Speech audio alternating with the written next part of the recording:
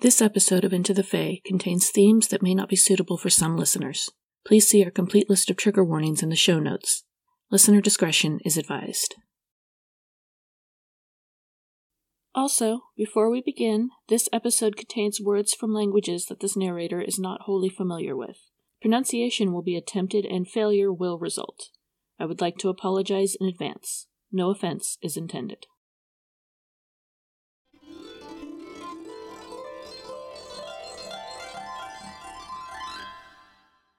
Without complaint, the fur-covered creature toils away in the fields at night. By morning, the entire plot will be harvested and bundled for the owners of this land. He asks for nothing, save a bit of cake or bread, or better yet, some cream to fill his belly. Naked as the day he was born, he goes about his work, thinking of the love he once had.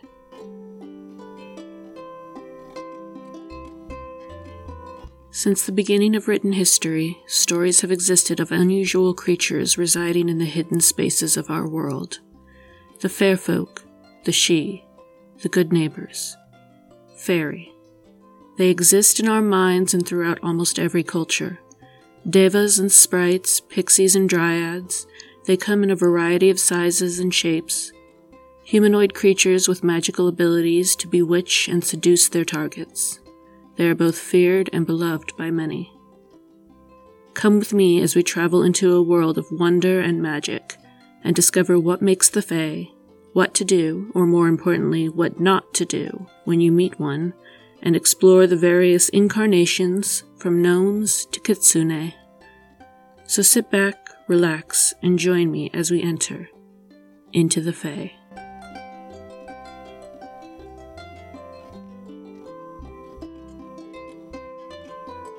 On the Isle of Man, there lives a sprite, a fairy creature of sorts of unusual size and temperament.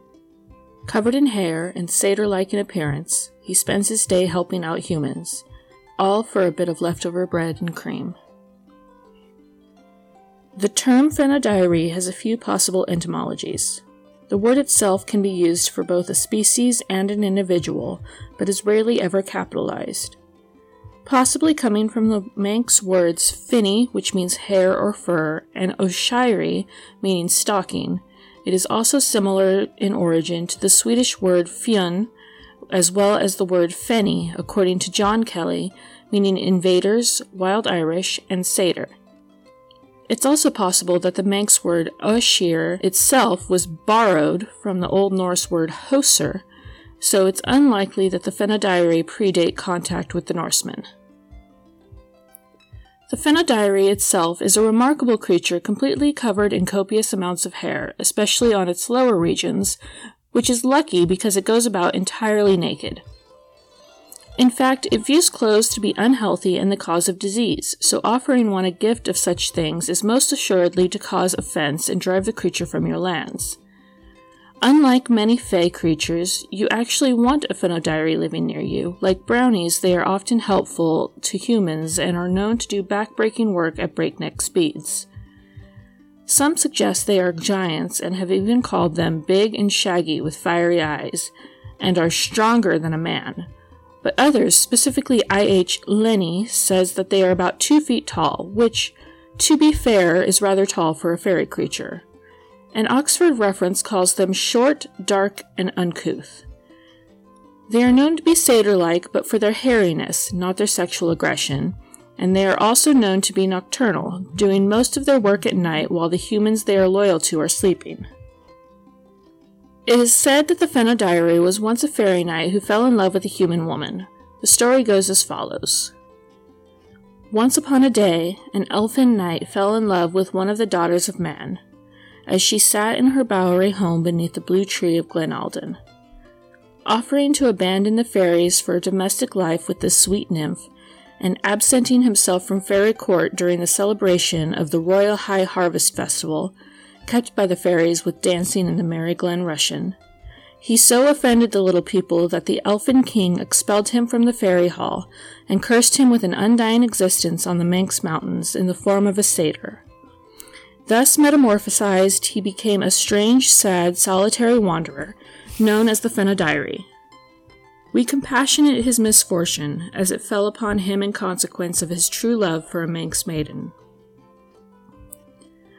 The Fenodyree helps with various chores on farms and for fishermen, such as moving heavy stones and building materials, reaping and sowing grass crops, herding animals to safety during storms, and repairing fishing nets and boats.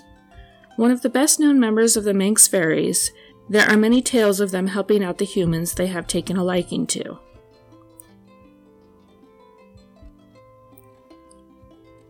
One tale tells of a Fenodyree collecting gelded ram sheep for a farmer during a major storm.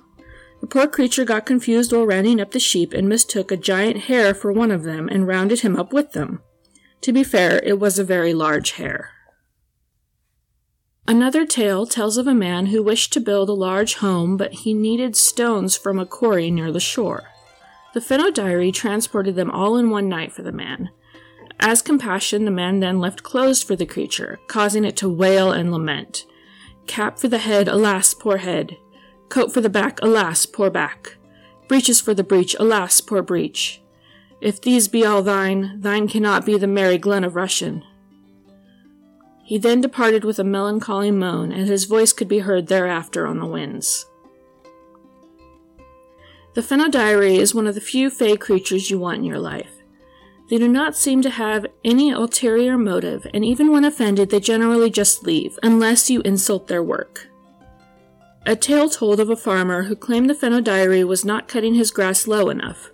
The creature took offense and refused to cut the farmer's grass anymore, but as the farmer went about to cut his own grass, the Fenodyree came behind him and uprooted the seeds so quickly with his scythe he almost took the farmer's legs off. After that, no one could reap the grass without fear of him coming up quick behind them with his scythe, until a clever knight came and, starting in the middle of the field, cut the grass in a circular motion, keeping one eye on the creature and his scythe the entire time. So try not to offend the creature if you can. Remember, the work they do is basically for free. They ask only for a small offering to appease them. The best offering to give the Fenodyree is that of food. Leftovers from your table will do. His was the wizard hand that toiled at midnight's witching hour, that gathered the sheep from the coming storm, ere the shepherd saw it lower. Yet asked no fee save a scattered sheaf from the peasant's garnered hoard, or cream how kissed by virgin lip, to be left on the household hoard.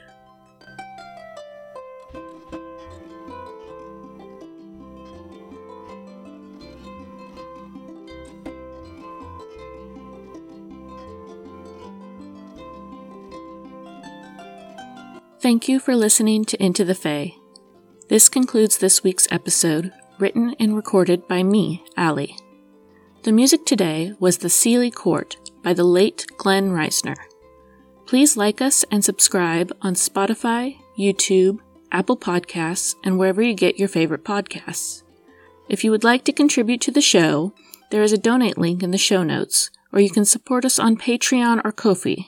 I am looking into some goodies for our Patreon supporters, so if you have any ideas or just want to comment on the show, you can find us on Twitter and Instagram at IntoFaePodcast, or drop us an email at intothefaypodcasts@gmail.com. Thank you again for listening, and we'll see you next time.